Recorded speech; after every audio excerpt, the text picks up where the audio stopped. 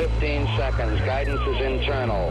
10, 9, ignition sequence start. Space Nuts. 5, 4, 3, 2. 1, 2, 3, 4, 5, 5, 4, 3, 2, 1. Space Nuts. Astronauts report it feels good. Hello again, and thank you for joining us on the podcast known as Space Nuts. My name is Andrew Dunkley. I'm your host, and with me, as always, Fred Watson from the Australian Astronomical Observatory. Hello, Fred. Hello, Andrew. And look, I do like your newly badged, newly minted style voice. Yes, it's brilliant, isn't it? As you are aware, but many of our overseas listeners would not be aware, we've just come through, or are still going through, one of the worst flu seasons in history in this country.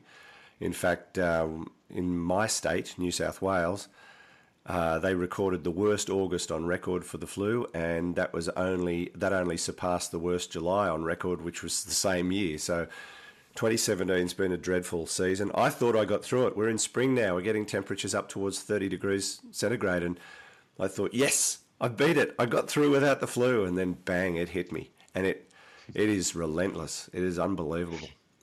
And it's so virulent that even though I am separated from you by 400 kilometres at the moment, I'm worried about catching it from you. You're taking a big risk. You are. I am too. Yeah. You could get the digital flu. Excuse me. There might be occasional coughing, so we're going to press on though. So, Fred, today we're going to talk about the US Vice President's announcement that we're going to go back to the moon. Hello. And the other thing that's in the news at the moment, this is really fascinating, with the detection of Freon 40 in space by the ALMA and Rosetta probes, or Rosetta probe and the ALMA observatory. Freon 40, not to be confused with 40 Klingons. No, that doesn't work. Anyway, we'll keep going. I'm really struggling here.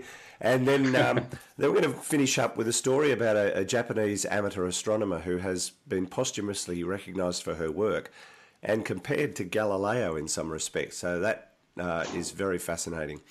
But first up, Fred, and I think you can do most of the talking. I'll just sit here and get into my Lemsip. Yes, that's right. When are we going back to the moon? Well, soon, apparently. And this is a really interesting piece of news that's come actually out of a visit by the US Vice President, Mike Pence, to a body known as the National Space Council. This is it's an advisory body, which is very interesting because it hasn't actually met not for a fortnight or anything like that. It hasn't met for 25 years. So quarter of a century ago, the last time the National Space Council met, which is very interesting. But it's been reconvened, and the speech that Mike Pence made to them really signifies a change of direction in NASA's NASA's mandate and their mode of exploration with the change of administration in the USA, because the Obama administration was pretty negative about flights to the moon. In fact, President Obama was quoted in a recent news report as having said, "We've been there," and that's kind of it, really. Yeah. And really set the agenda for sending humans to Mars, to orbit Mars, and then return them safely to Earth by the mid-2030s, with the possibility then of human exploration of Mars. And it was actually the Obama administration that approved what we call the SLS, the Space Launch System, which is a kind of back to Apollo era style launch vehicle, compared with the Space Shuttle, which of course was retired. And an Apollo-style deep space capsule called Orion, very much the same sort of shape as the Apollo capsule, but bigger. I think the idea is it can hold up to 7 astronauts. Now, all that is still on the agenda. NASA are certainly still working on the SLS and on Orion, but the new administration is very keen on landing American astronauts again back on the moon, and using it as a kind of trial base for spacewalking on different worlds, because that's something you need to get used to, but also in a way to provide what you might call a gateway. And in fact, they are calling it the gateway, the Deep Space Gateway, which NASA is now talking about as a possibility to build some kind of a lunar space station that would actually allow astronauts to train for walking on other worlds, to use their equipment to test all that out in an environment which is a lot more, I suppose, a lot more Mars-like than being in the International Space Station, which is currently where astronauts train for all these things. So this is really very, very interesting. And there was a statement issued actually by NASA's acting administrator, because there is a new administrator going to be appointed. We don't know who that will be yet. But the acting administrator, Robert Lightfoot, last week issued a statement that said, NASA has been directed to develop a plan for an innovative and sustainable program of exploration with commercial and international partners to enable human expansion across the solar system, returning humans to the moon for long-term exploration and utilization, followed by human missions to Mars and other destinations. So it's very firmly back on the agenda. I mean, it's extremely exciting that this sort of thing is now happening. And I think the next thing we see, Andrew, will be the appointment of an administrator for NASA, and that person will set the agenda for the way these things are achieved over the next few years. Yeah, it's interesting. I actually read an article the other day about maybe putting habitats on places like the moon, and they were talking about maybe setting them up in lava tubes, because they've discovered that the moon has lava tubes and Mars has lava tubes. And some of them are quite enormous and would create a natural barrier for radiation. Radiation. Yeah. Yes, that's right. So that's correct. That's really interesting. I was wondering about when you said that we'd fly to Mars, do a lap, and come back. It's a long way to go not to land, isn't it? Yeah, that's right. But is that definitely the thinking? Well, that was the thinking of the previous administration, Andrew, and a very cautious, risk-averse policy, and I absolutely understand that. You know, things have changed, certainly in terms of our cheerfulness at taking risks since the Apollo era. I think that people were much less risk-averse in the Apollo era than they are now, and so. And there was, of course, that strong political imperative at that time. But I think you're quite right. It's a long way to go just to come back again. On the other hand, the really dangerous part of a mission like that will be the landing and getting back off the Martian surface. So you can understand that might still be on the agenda. And in many ways, I hope it would be. It's what happened in the case of the moon. If you remember, Apollo 8 flew around the moon, sent back those marvelous pictures of Earthrise before the Apollo landings later the following year.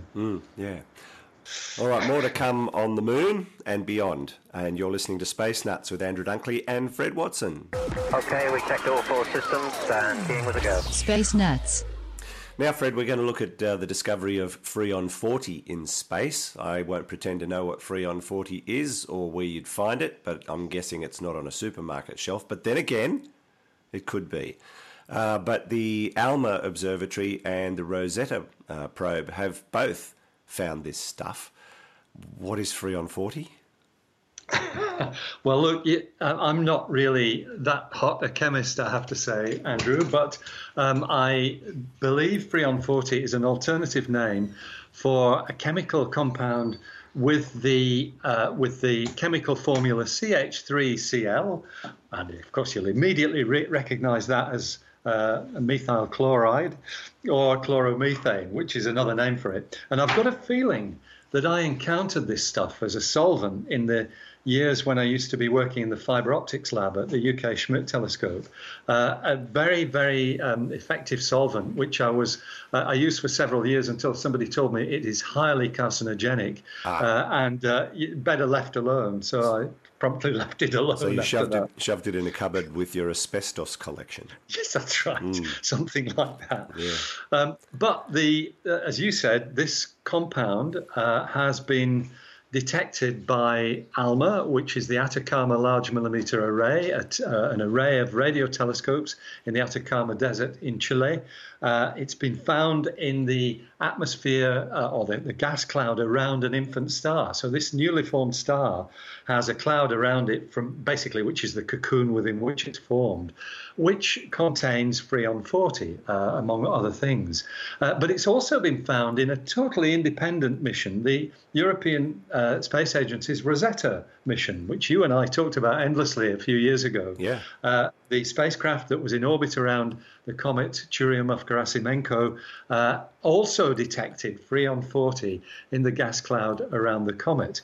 And so that is a fairly strong indicator that this stuff is around in space, that it forms part of the raw material of solar systems from the ALMA detection, and indeed also from the Rosetta detection, because we believe that comets like Churyumov-Gerasimenko, or 67P as we tended to call it, we believe that those comets are actually samples of the raw material from which the solar system formed. So that's the new observation. But why is this such big news? It is because Freon-40 is part of a class of compounds called organohalogens. And on Earth, organohalogens are basically created by biological processes, or some biological processes. In fact, in ESO's press release, it says they're created in organisms ranging from humans to fungi, as well as by industrial processes such as the production of dyes and medical drugs. So it's the fact that it's created by by life processes that has excited astrobiologists, who are the people who look at the possibility of life beyond the Earth and want to study whether living organisms can exist out there, and more especially to find them. So this discovery is actually a blow to astrobiologists, because we have always thought that when the time comes, and it's not too far down the track, for big new telescopes to be able to analyze the atmospheres of planets of other stars, when that time comes, one of the things that people were going to look for as a marker of biological processes was Freon-40.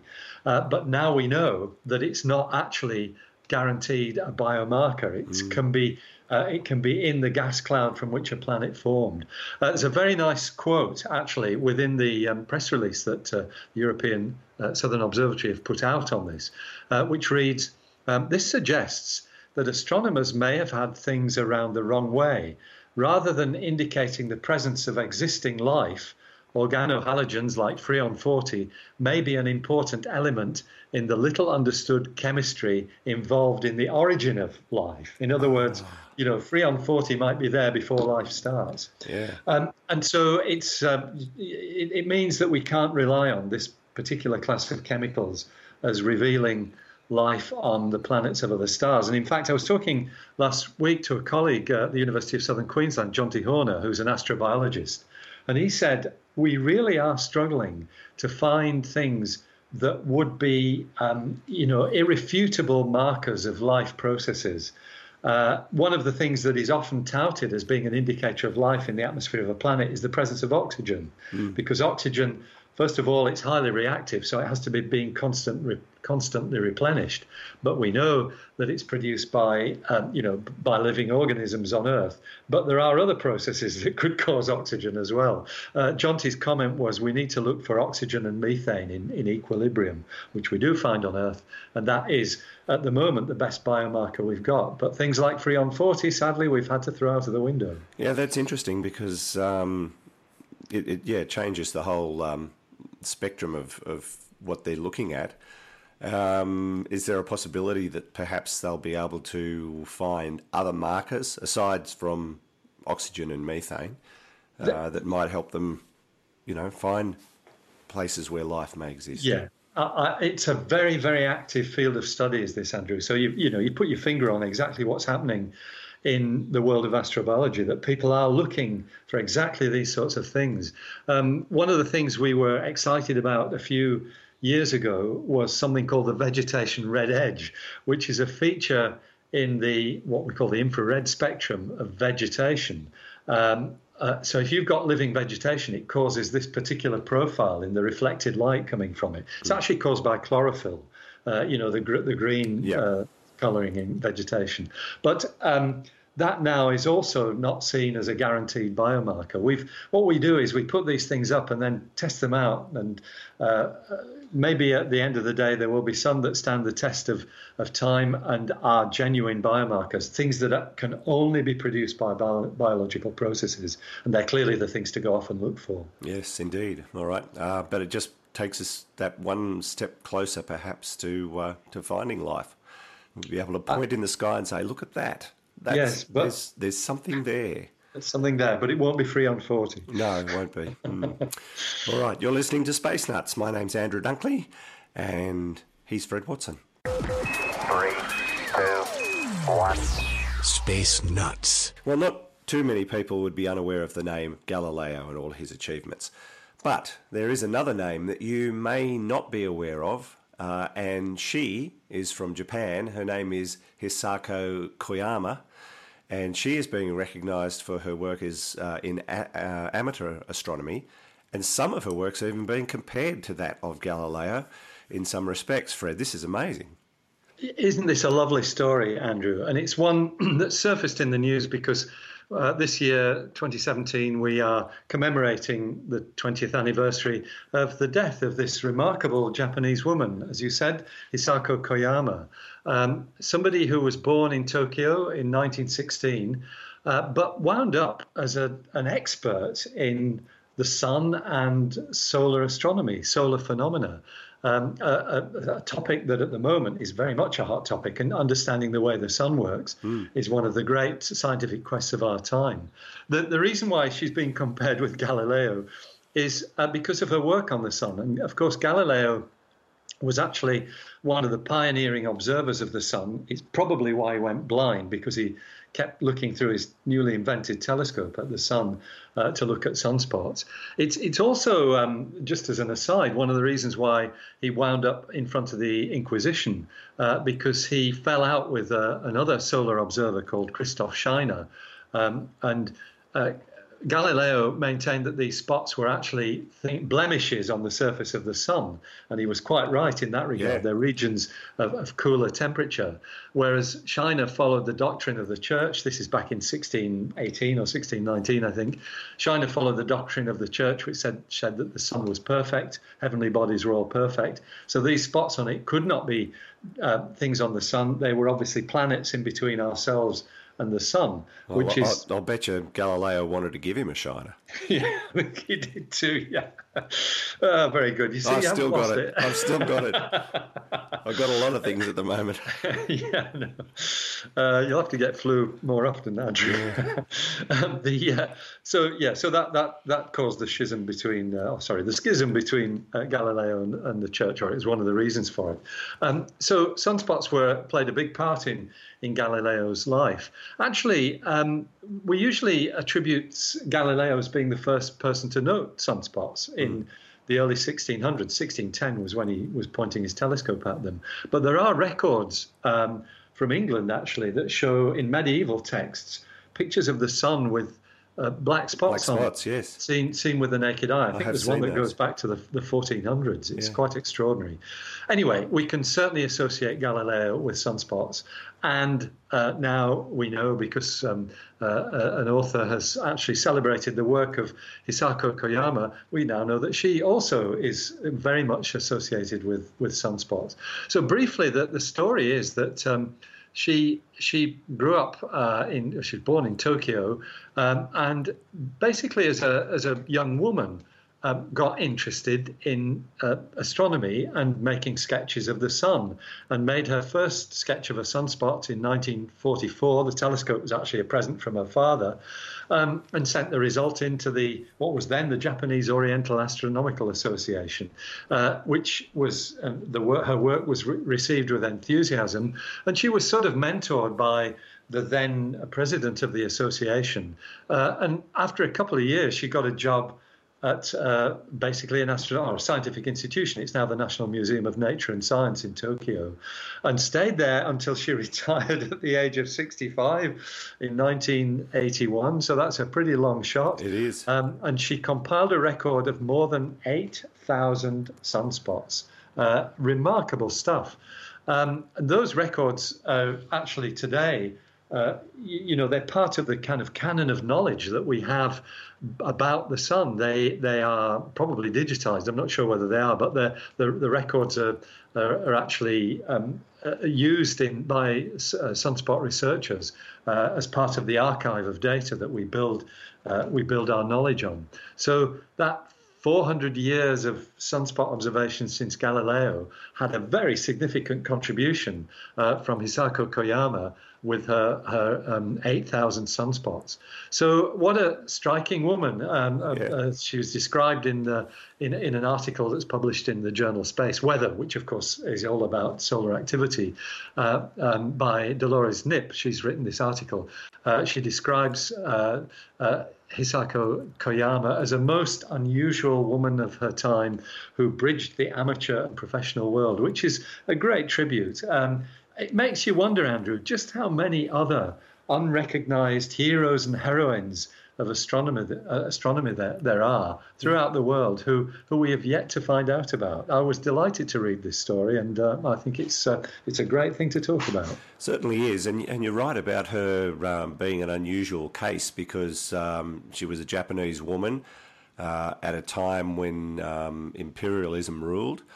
The country was run by an emperor when she was born, and and she started making her notes and doing her work during the height of the Second World War, which is quite odd. I would have thought that they would have been pouring all their resources into the fight. Yes. And astronomy or studying the sun would have been put on the back burner. Very much so. And yet this young woman managed to, against all the odds, succeed. And in spite of the fact that at that time, it was almost impossible for girls of any nationality to get jobs in science, and yet she succeeded in doing that. And as you said, in circumstances that, well, probably, it will be very hard to imagine today. So good on her, and what a great story. Indeed. And you ready for this? A glowing tribute to the land of the rising sun. Oh, thank you very much. Thank you. Boom, boom. Thank you, Fred, as always. It's a great pleasure, Andrew, and thank you for struggling through with your little infirmity, and I hope you get better very soon. Oh, me too. Thank you so much. That's Fred Watson from the Australian Astronomical Observatory, and between he and I, we are the Space Nuts, and so are you, I guess. I mean, anybody who listens has got to be nutty. And don't forget to follow us on Facebook and Twitter. Send us your questions. We didn't get to listener questions this week, but we'll try and do a couple next week. And, stay in touch. We love to hear from you, even if you just want to make a comment. Until next time, thank you for listening to Space Nuts. Space Nuts. You've been listening to the Space Nuts podcast. Mission complete, Houston. Subscribe to the full podcast on iTunes, Audio Boom, and Stitcher, or your favourite podcast distributor. This has been another quality podcast production from Bitesz.com.